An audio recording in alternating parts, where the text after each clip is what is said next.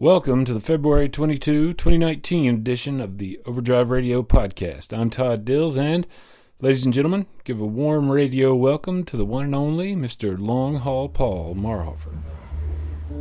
Well, I made a big change in my life about 3 months ago. I became a milk hauler, and being a milk hauler has made me feel kind of like a rookie all over again. I drive a truck for a living, but milk haulers pull what are called smoothbore tanks. They're like giant thermoses. And you get that milk in there and it can really slosh around. It's called a surge. And you gotta know how to do couplings. I've made a couple mistakes, but I'm proud to be a milk hauler. And some of our loads leave really late. And, you know, it seems like I was going down the road about 3 in the morning. Had a lot of coffee in me, a lot of Mountain Dew. I was grinding away. It seemed like I can't write a song unless I'm grinding. And I wrote this song. I dedicate this to anyone who might be a milk hauler out there today. Stay with me. This tuning break is brought to you by Genhart Photography. Trust Genhart Photography with your wedding and graduation needs.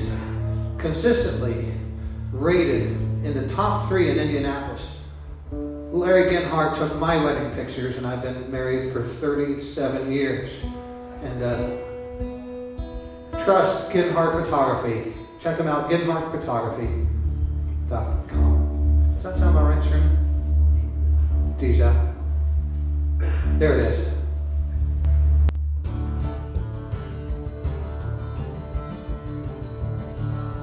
I'm a milk hauler mama. Pull a smoothbore tank. I'm a milk hauler mama, pull a smoothbore tank. Yeah, when I get to pumping every 22 ton in your bank. I pull in mother, big daddy on the line. We don't take off for the summer, don't take off Christmas time. This ain't no vacation, this ain't no fun and games. Yeah, 'cause bovine lactation is my middle name. Hup, hup, hup.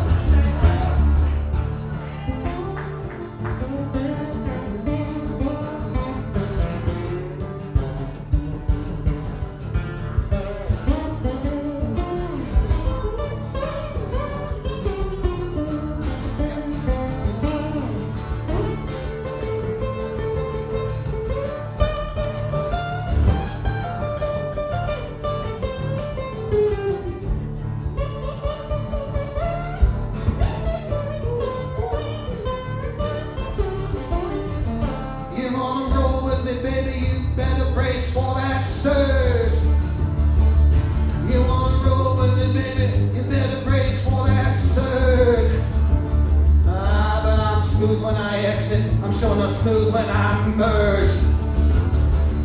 I'm a milk hauler mama. I'm a milk hauler mama. I'm a milk hauler mama. I'm a milk hauler mama. I'm a milk hauler mama. I pull a smoothbore tank.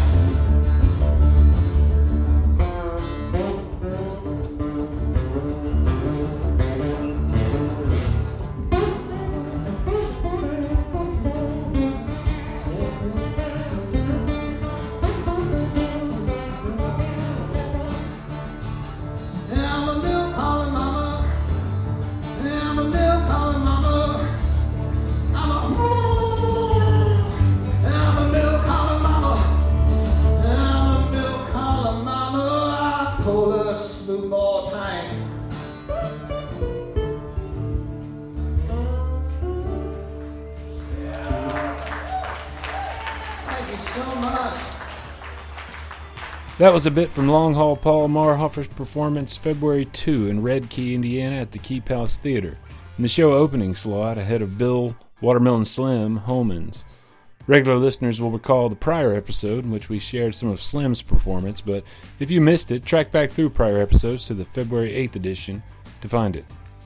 We'll have more from Marhofer with Newcastle, Indiana-based guitarist and luthier Sherman Stockton on acoustic slide later on in the episode, but before we get there, following is a conversation James Gillette and Carolyn Mason had with Robert Siciliano.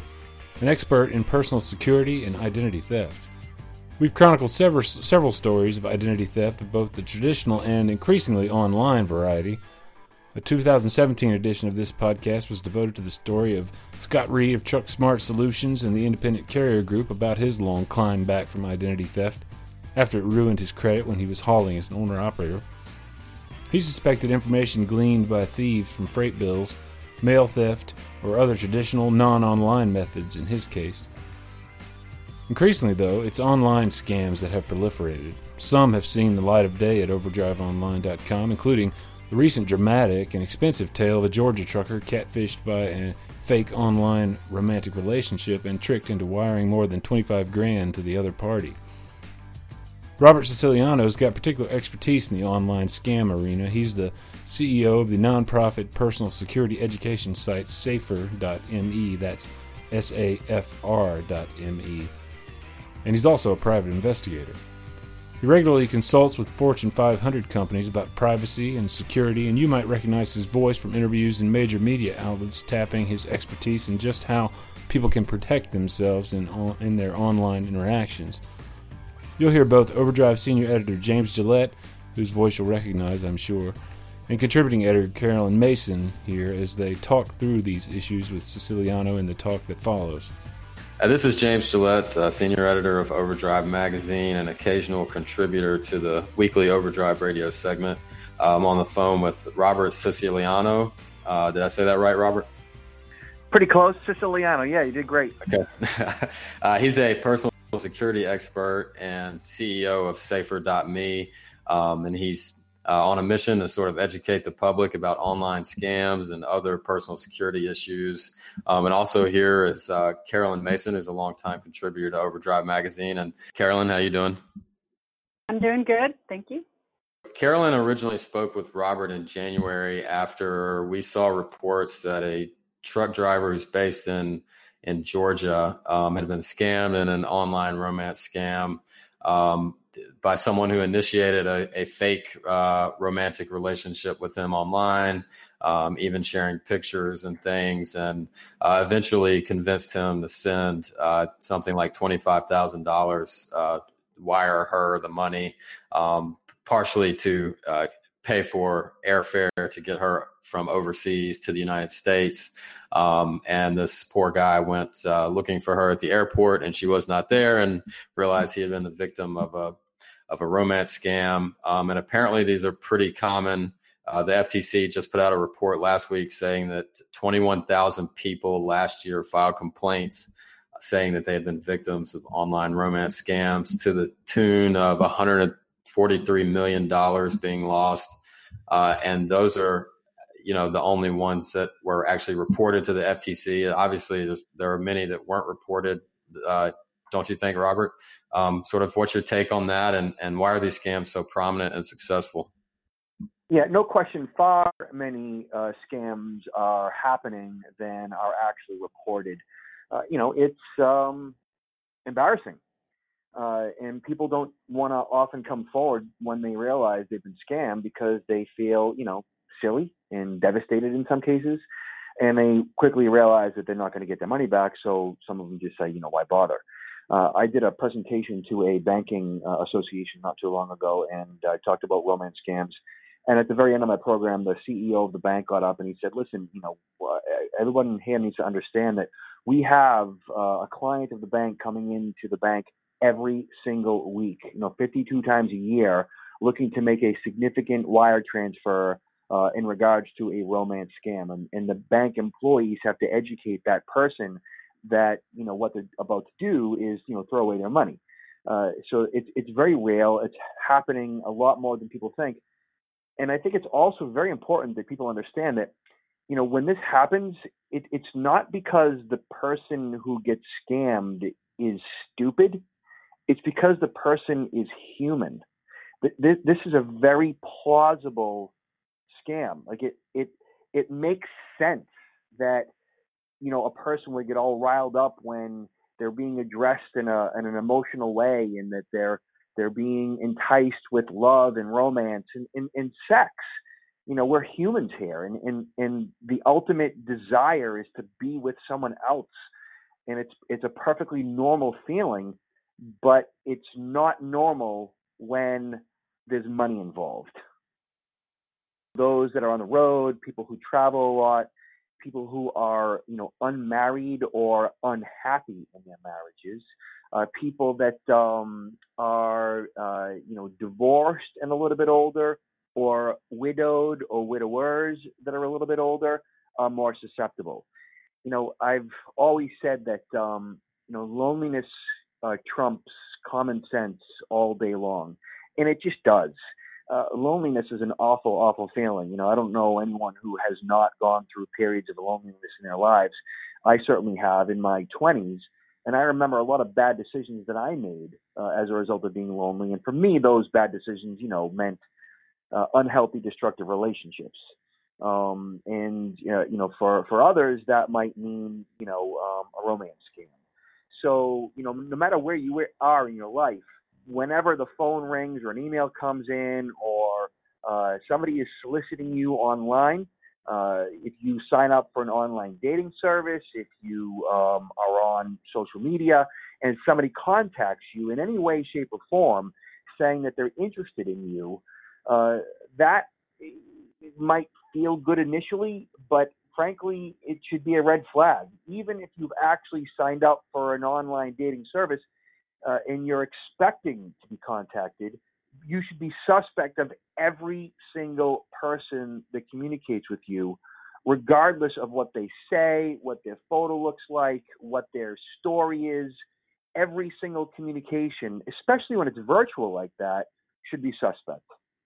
Jumping off from there, there's also seems to be a lot of these scammers posing as military stationed overseas, and they have these fake photo Facebook identities that show them in military gear. Is that something that you're seeing? I mean, is that a trend that you're seeing now? Well, what that revolves around is, the fact that this person is inaccessible. That's what it all boils down to. Whether they're out of state or out of the country, whether their role is, being in the military or, they're traveling on business, whatever the hell they say, if they aren't immediately accessible to you, meaning like they can't just drive to you or walk to you for that matter, or get on a plane on their own and get to you, then that's also a red flag. Fortunately, the article that Overdrive Online provided in this podcast is a form of awareness that as long as you're listening to this, you should be fine. Like, you should not make the same mistake that others have, because now you know. But there are, tens of millions of people out there that aren't paying attention, and some of them, don't want to believe that they could be hoodwinked and that this would never happen to them. And the moment that the phone does ring or the email comes in or the instant message pops up or the chat box opens that, this person is, yes, in fact, interested in me, when maybe they might be, but the likelihood is it's a scam. I signed up for a number of online dating sites. I'm a married guy. I have 2 kids, but I'm a researcher and I expose scams. And I signed up for a number of online dating sites, posing as a woman. And and my research showed that generally within 5 to 6 communications, whether it was via email or text message or instant message, within 5 to 6 communications, they began to talk love and marriage. They began to discuss, how their heart breaks and they want to be with me and that they miss me so much. And, they're talking about kids and they're talking about marriage.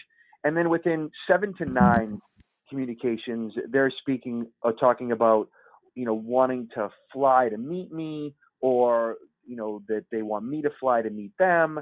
And then within, 9 to 10 communications, it's about money. Okay, so now in regards to this flight, someone's got to pay for it. And I'm thinking, because you're such an independent woman, this is what the scammer is saying. Because you're such an independent woman, I want you to pay half. And so just wire me half the money and then I'll pay for it. and when you get here, I'll pay for all of your accommodations, and so it makes it that much more enticing. And then once the money is wired, the next thing is they know that they've got you hook, line, and sinker. They know they've got a fish on the end of the hook, and then they'll begin to find all kinds of reasons why the victim, in this case me, has to wire even more money to them, and they'll come up with a number of different sob stories about how I can't meet with you, but I do still want to see you. Meanwhile, I'm trying to start a business over here, or my business is very successful, but I just got a fine because my brother did something stupid and didn't file the paperwork properly. Can you wire me $500 so I can pay this fine?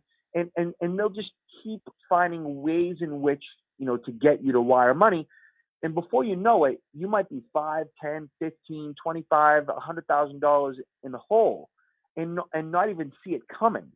And you don't even mind wiring the money because you're being fulfilled emotionally via phone, text, email, instant message. And as long as you're being fulfilled emotionally, meaning that like your emotional needs are being met, where the loneliness is no longer a factor, you feel good because you have a relationship with somebody. And that wiring money thing, it doesn't even affect you, because as long as you're feeling love, as long as you're feeling compassion and passion, as long as you're feeling that you're needed, then you're going to continue to continually send money because you're human. Your needs are being met, and it all feels normal to you. Me saying all this and us discussing this doesn't seem normal, but when you're in the thick of it, it's perfectly normal. And that's why people get bit and why it costs them so much money. Hey, Robert, with so many truck drivers on Facebook these days, and just, pretty much everyone having a Facebook account these days, it seems like that's kind of a place where these scammers are exploiting, that they can have some fake profile and that type of thing. And I know you've already mentioned that someone reaches out to you, that's almost sort of immediately a red flag. But is other than Facebook and Facebook included, how are these scams sort of the nuts and bolts of how they are perpetrated, so to speak? Pretty simple. So, we've mentioned a number of times, phone calls, emails, social, chats, and so forth. So I'm on Facebook, just like everybody else, and I don't necessarily spend a lot of time on there. I do it for my business, but I'm not really talking a lot about myself. But at the same time, I'm discussing the world and what's going on as far as crime and crime prevention. But I'm getting friend requests every day at this point, and I check out those friend requests. I want to see who's requesting my friendship. Are they looking to learn more about scam prevention? Are they looking to actually be friends? Or are they looking to connect from high school or whatever? And at least every other day, I'm getting a friend connection from usually a woman. Usually, as far as the standards of what is considered attractive, she's usually very attractive.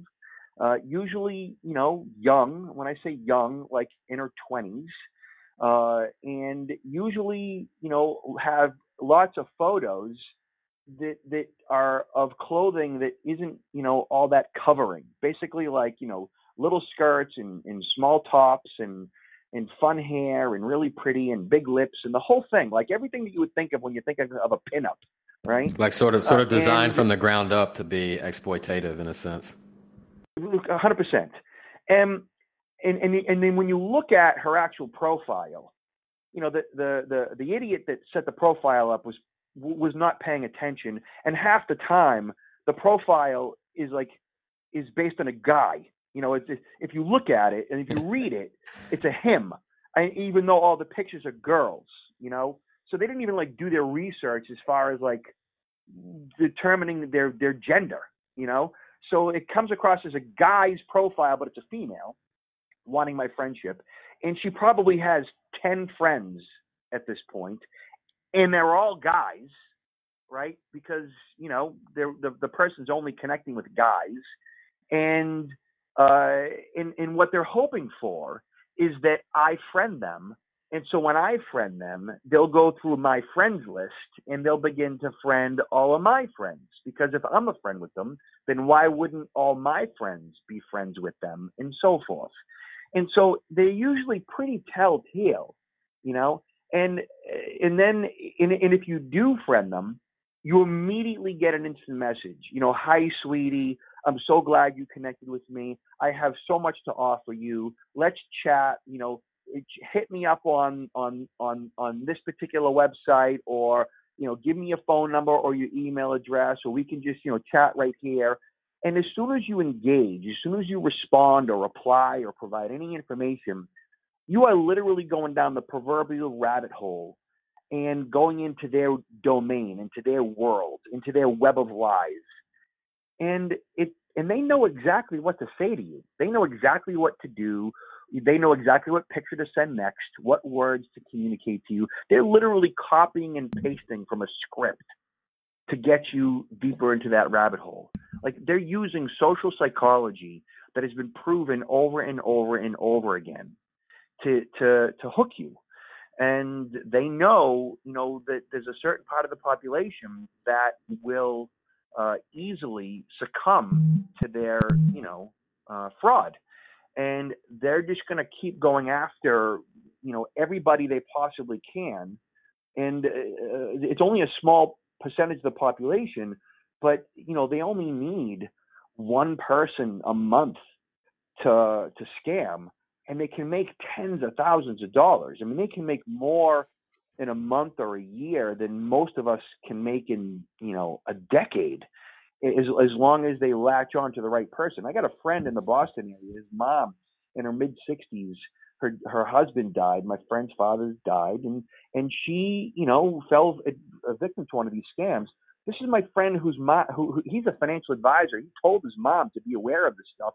She didn't want to listen to him, and within a year, she on Match.com, you know, became victim of one of these things, and within 3 months, she sent $235,000 to some scumbag. Wow! Within 3 months.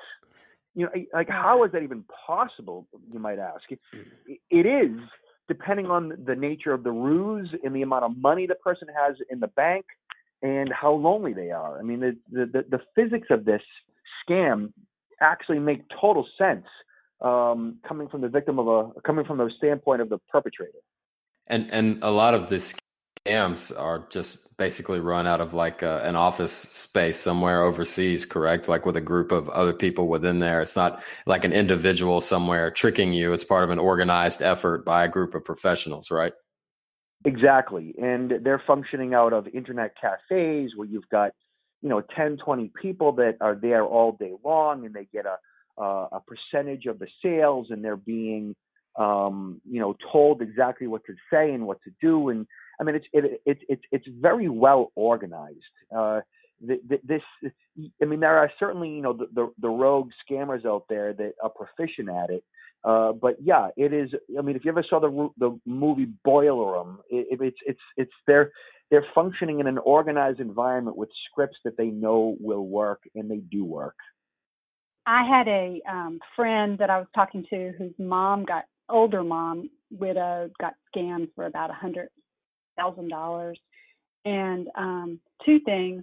First of all, even after she was informed by her son it was a scam, she admitted later that she, in spite of all the shame, she missed the buzz and the thrill of being, you know, of the communication. But and he just said he just couldn't not deal with that. That just seemed so crazy to him. But then about a couple months after she was scammed, she got an email from a lawyer saying that he was helping others like her with, you know, trying to recover the scam money. And so for a retainer of something like $5,000, he would add her to his list of people he was helping get the money back.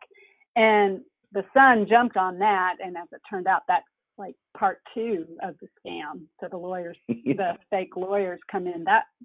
Is that something you've heard too, or? You end up on a sucker list. And once you're on the sucker list, they will contact you until you're dead. And that's it. Until your phone number no longer works, or your email no longer works, or you're not physically at that address, or you're physically dead, they will contact you for the rest of your life. Because once they know you're basically a pawn, you're vulnerable, you're naive, you're susceptible, you have the mindset that will, go to Western Union or MoneyGram or whatever, or, you bust out your credit card, your social security number, or whatever it is that they're after. Once they know you're an easy mark, they'll work you to the end of your days. And, getting back to the woman's story about how she misses the thrill of it, look, I mentioned something like this in this call. We all long to be desired. I mean, we all want to be wanted.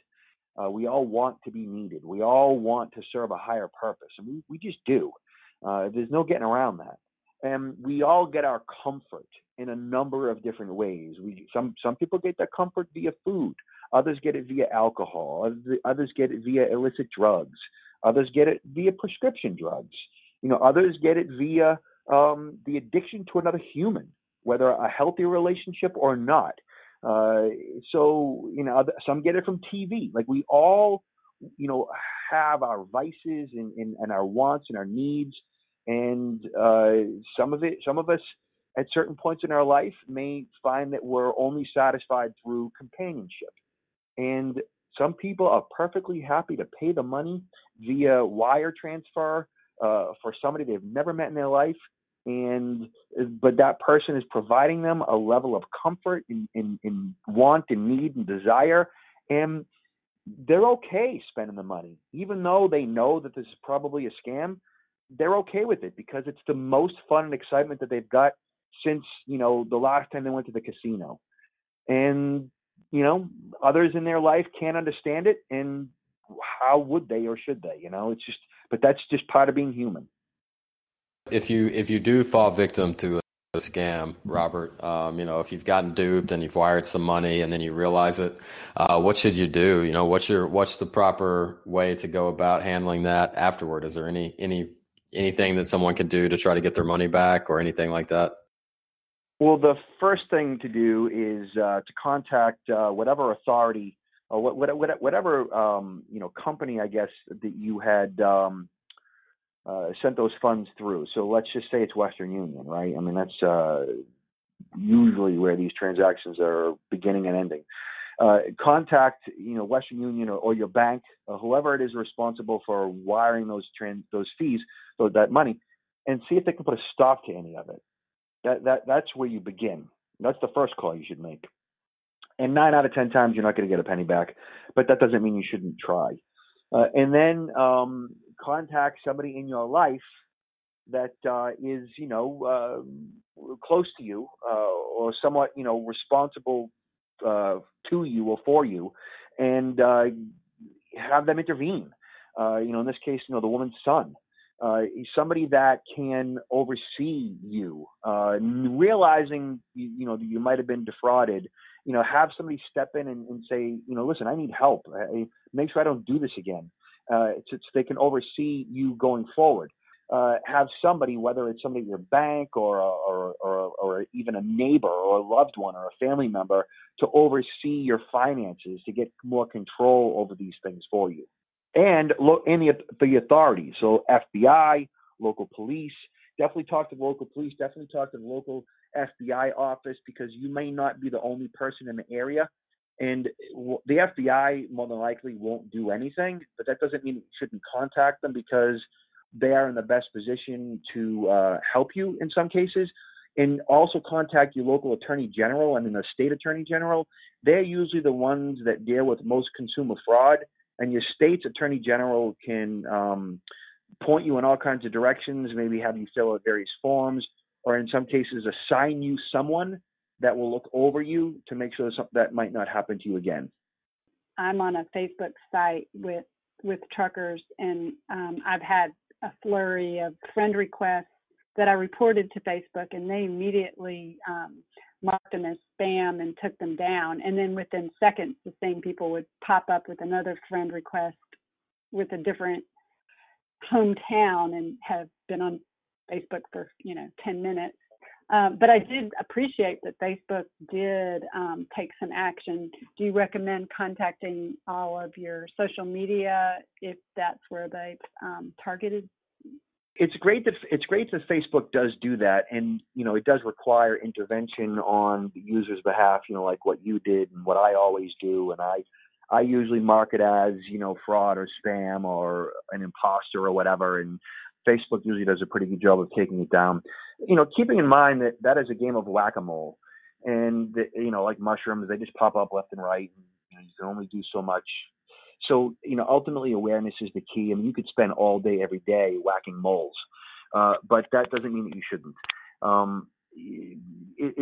It's always a good idea to also, in the forum that you're on and the page that you're on, in that case, the group that you're in, is to bring awareness to it. Hey, everyone, if you get a friend request from this one or that one, beware, because it's definitely a scam, and he or she has no intentions of getting in a romantic relationship with you. That sounds good. And just like you said, continuously trying to draw attention to the red flags and just the typical ways that people are targeted. So if anyone asks you for any amount of money, that should be the end of the relationship, in your opinion. Is that a good rule of thumb? The absolute only solution to this problem is awareness. I mean, that is it. There's no other mechanism to solve this other than to be aware of the actual ruse, how it plays out, what the methodologies are, what the process is. And once you recognize what that all adds up to, then you have a much better chance of recognizing risk when the email comes in, the phone call comes in, the chat, the request, and all that. And it requires an ongoing education campaign that doesn't end today. It's forever. So constant reminders to potential victims. And look at, truckers in this case are a niche. In the sales process, whatever you're selling, whatever your widget is, there's going to be a niche. There's going to be a certain audience for that product, a certain buyer. That's what scams are. There's a certain victim for every scam, a certain profile type, an age, an income, a certain, whether they are naive or not, and so on. There's a certain, mindset that works for certain scams and not for others. The grandparent scam targets grandparents and ones that may be, on Facebook and have their family listed, and whereas, other scams target, say, in this case, truckers that their profile says they're not in a relationship, and that they're complaining about being on the road all the time, and that's a perfect mark for a particular scammer. So knowing that about yourself, if that in fact is you, your relationship status is single or complicated or whatever it might be, that you are a potential mark for these scams, knowing that now so that you can do something about it in the future so you don't become victimized. I think that, the audience here should share this podcast. They should tell their friends. They should take it to heart and, know that we're all human here. P.T. Barnum once said that there is a sucker born every minute. I'm going to take that one step further. I think purely every single one of us, all three of us on this call, everybody walking the planet, everybody is a potential sucker. I look at my own life and I study this stuff. I've probably been scammed, 10, 15, 20 times in my life when I think about it. And that's in various relationships I've been in, whether it was, I'm a heterosexual, so a female, or relationships with friends that came in my life and then left, that were just scumbags and stole from me or screwed me over or cheated on my girlfriend or whatever. People in my life that have screwed me over, things that I've bought that were scams, investments I've made that ultimately were scams, and that's not because I'm stupid. It's because I got a lot going on. It's because you do a lot of things and you're into all kinds of stuff, and people are like at this. My dad and I have this ongoing dialogue. that there isn't a day that goes by that there's not somebody out there trying to pick our pocket, whether it's a government agency or a utility or friggin' Comcast or like anyone really, like, you know, people that we meet. There's always somebody trying to pick our pocket, double bill us, or take something that's not theirs, you know. So know that, like, we all have a sucker in us, and as long as you recognize that about yourself, that you are fallible. I mean, hell, you're human. You're fallible. You're potentially vulnerable. And you don't, like, just, you know, bang through life with ego and think, I got this covered. I know what I'm doing. And you can't be told anything. If you can't be told anything, if you're not at all pliable or flexible, well, then you're screwed. You know, if you're up to learning something and that realize that you're not, 100%, that you can be victimized, then you've got a much better chance of preventing this from happening in your own life. Awesome, Robert. This has been fantastic, man. Thanks for all the great info, and thanks for talking with us about this.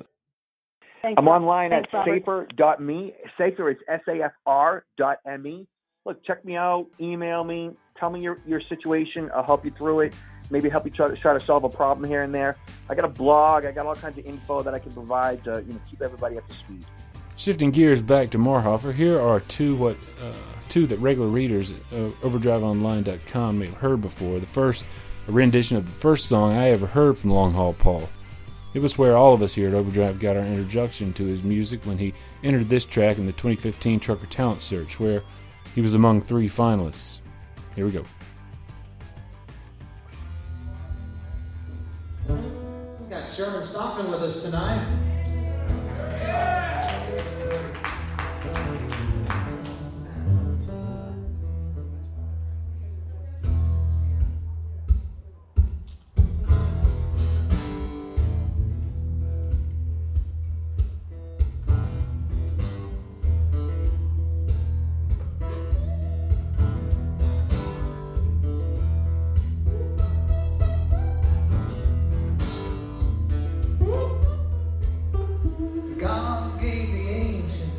Wisdom to distill. Somewhere around the Bronze Age, a calm moonshine still. God gave you mountain, kind of walk that hill. She don't want me anymore, says she never will. That's why I drive. That's why I drive. It's a kind of situation, calls for a little distillation, that's why I drank. I say, you my baby mama. She said, I don't really care. I said, me and you, we go together in two, like Texas and the chair. Talking hot like back in Georgia, Trinity Green, Summer Mansion, Tennessee. She just looked me in the eye, said, there ain't no you and me, that's why I drank. That's why I drank. It's a kind of situation, calls for a little self-medication, that's why I drank. So plant it in the spring, boys, shell it in the fall. Put it on a truck full Kentucky with the pretty women all say, y'all. Run it through the mill, boys, mill it till it's ground. Tote it to the still and just let the deal go down. When fermentation meets distillation, got your fire, got your show steam. And from the cane they raise up common man, time named Jim Beam. And his name shall be called old Jim Beam. Sherman?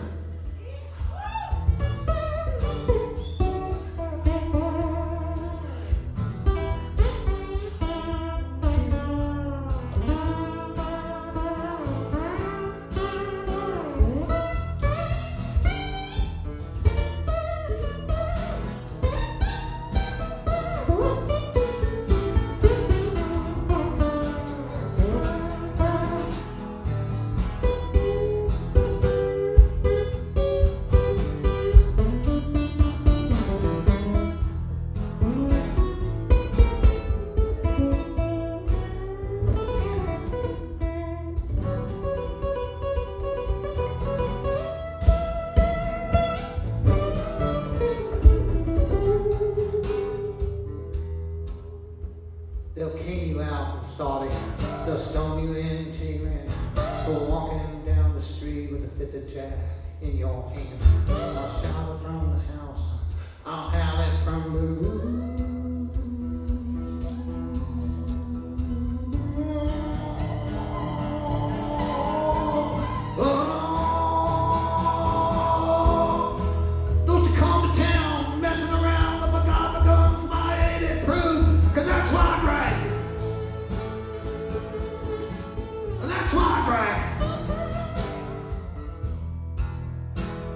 We're still a free-born nation. We don't need your education. That's why I drank.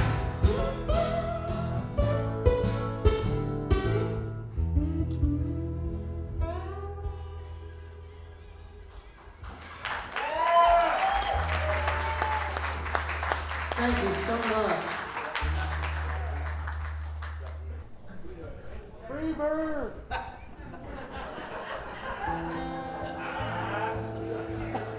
This is a little thing called The Odious Death of the Cracker King, and I was listening to a book, an audio book called The Dolorous Passion of Our Lord and Savior. It was a vision a nun saw, and in the meantime I was listening to this guy's story, and they all sort of, it's like a piece of J.B. Weld. You just take those two components and mash them together like a composite.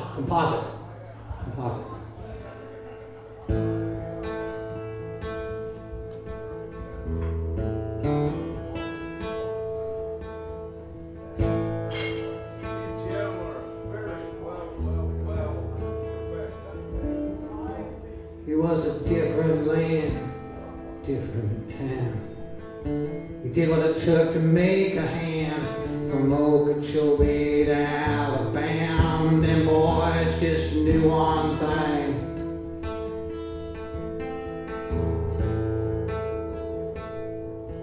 You go get you a truck built for speed, a bag of dust they call chicken feed. You stayed in the saddle till your nose would bleed. Just get them cows down the lane.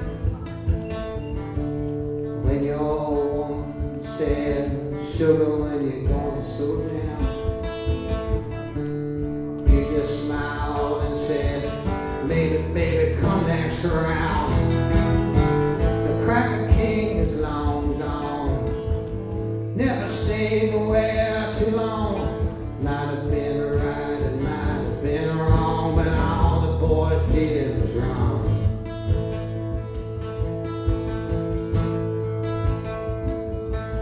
You were the box rate boys out of Pompano, with your penny loafers and the best to blow. You loaded the ride when the man said go, and made Hans pointing.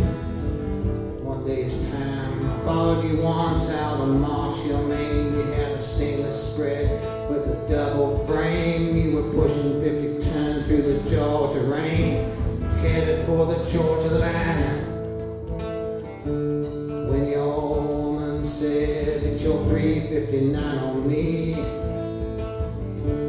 you just smiled and said, I love you, baby, sailor bee.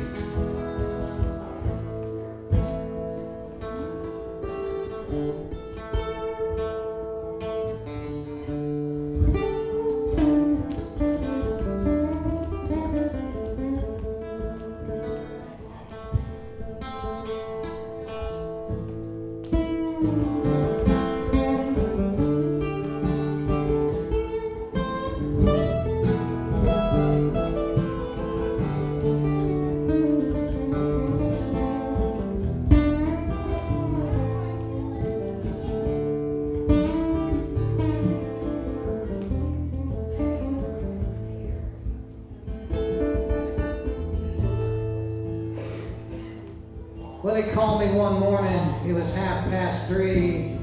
He was somewhere outside of Tucumcari. Said he hadn't slept since Tennessee, and he had seen Satan there. He puts everything you buy on a magnet strip, downloads it all into a microchip, and every time you shower and every time you he knows just when and where. Well, the DOJ, they hatched up a plan. The devil did the rights on a rebate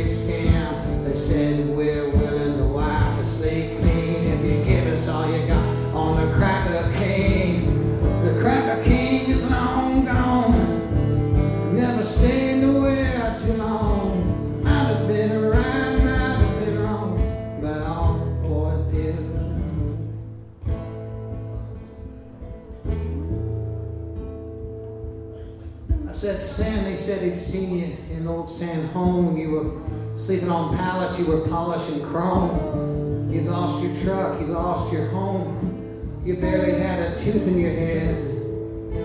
There's plenty of jobs even done around here. I could pay you enough to keep you in beer. He took a deep breath, I heard his voice clear. And then the line went dead.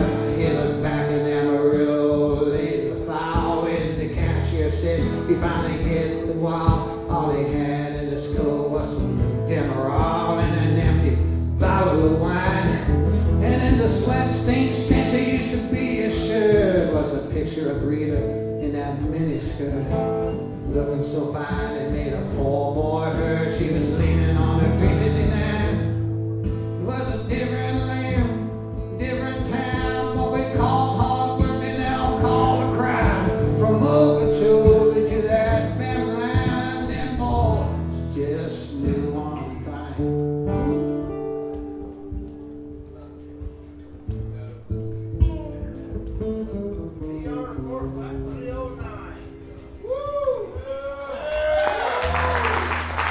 Thank you so much.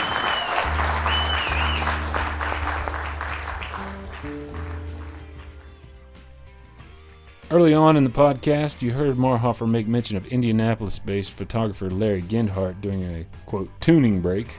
Long Haul Paul always manages to turn those into a bit of comedy.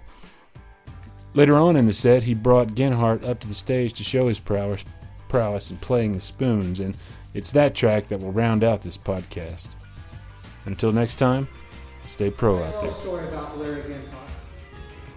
30 years ago, I was a truck driver and a dropout from the Ball State University English program. And all I could really do was write songs. And every Thanksgiving, I would sing the songs I had written to Larry and my beautiful mother-in-law and their family. And Larry would say, Paul, you've really got to do something with these songs. But I didn't know quite how to do it. And finally, he's here, and we're all here.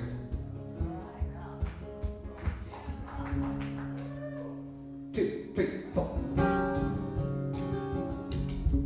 Time out. You've traveled too far to hear a poorly tuned guitar. The Arctic vortex got me, and I got stuck out. I climbed out of a 2003 Peterbilt this morning, and committed the cardinal sin of all entertaining. I strung my guitar just hours before performing. Here we go. 2, 3, 4.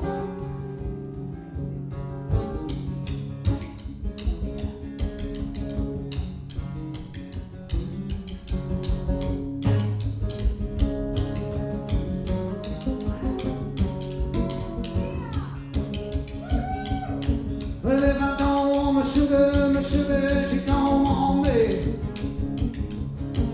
If I don't want my sugar, she don't want me. There ain't no poor girls working down in Knoxville, Tennessee.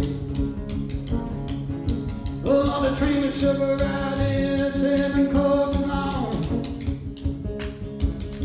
The train of sugar riding 7 coats long. I'm gonna take it to Tallulah, Tennessee. No, I ain't doing it wrong. Come on, sir.